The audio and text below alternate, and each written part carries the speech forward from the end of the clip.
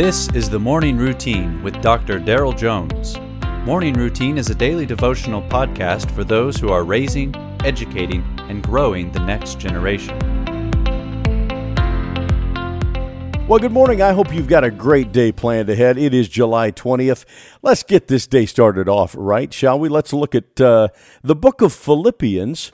Great book. Book of Philippians chapter 2, verses 20 through 22. Paul writes, "For I have no one like Timothy, who will be genuinely concerned for the welfare of the people. For they all seek their own interest, not those of Jesus Christ. But you know Timothy's proven worth, how as a son with a father he has served with me in the gospel." In his letter to the Philippians, the Apostle Paul expresses his hope to send Timothy to minister to the Philippian church and to return news of their circumstances. But it is Paul's description of Timothy that stands out to me in today's passage. Character that is worthy of our imitation. First, Paul says that Timothy is uniquely and genuinely concerned for their welfare.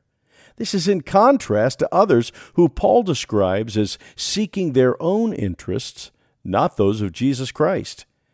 As Christians, we're not to focus on our own lives, but in service to the interest of Jesus Christ, we work for the welfare of others.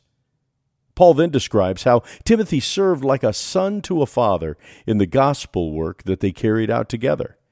Timothy was dedicated and loyal, and he and Paul shared a father-son sort of bond. As you serve others in your place in life, be about their welfare. In this way, be about the interest of Jesus Christ rather than your own interest.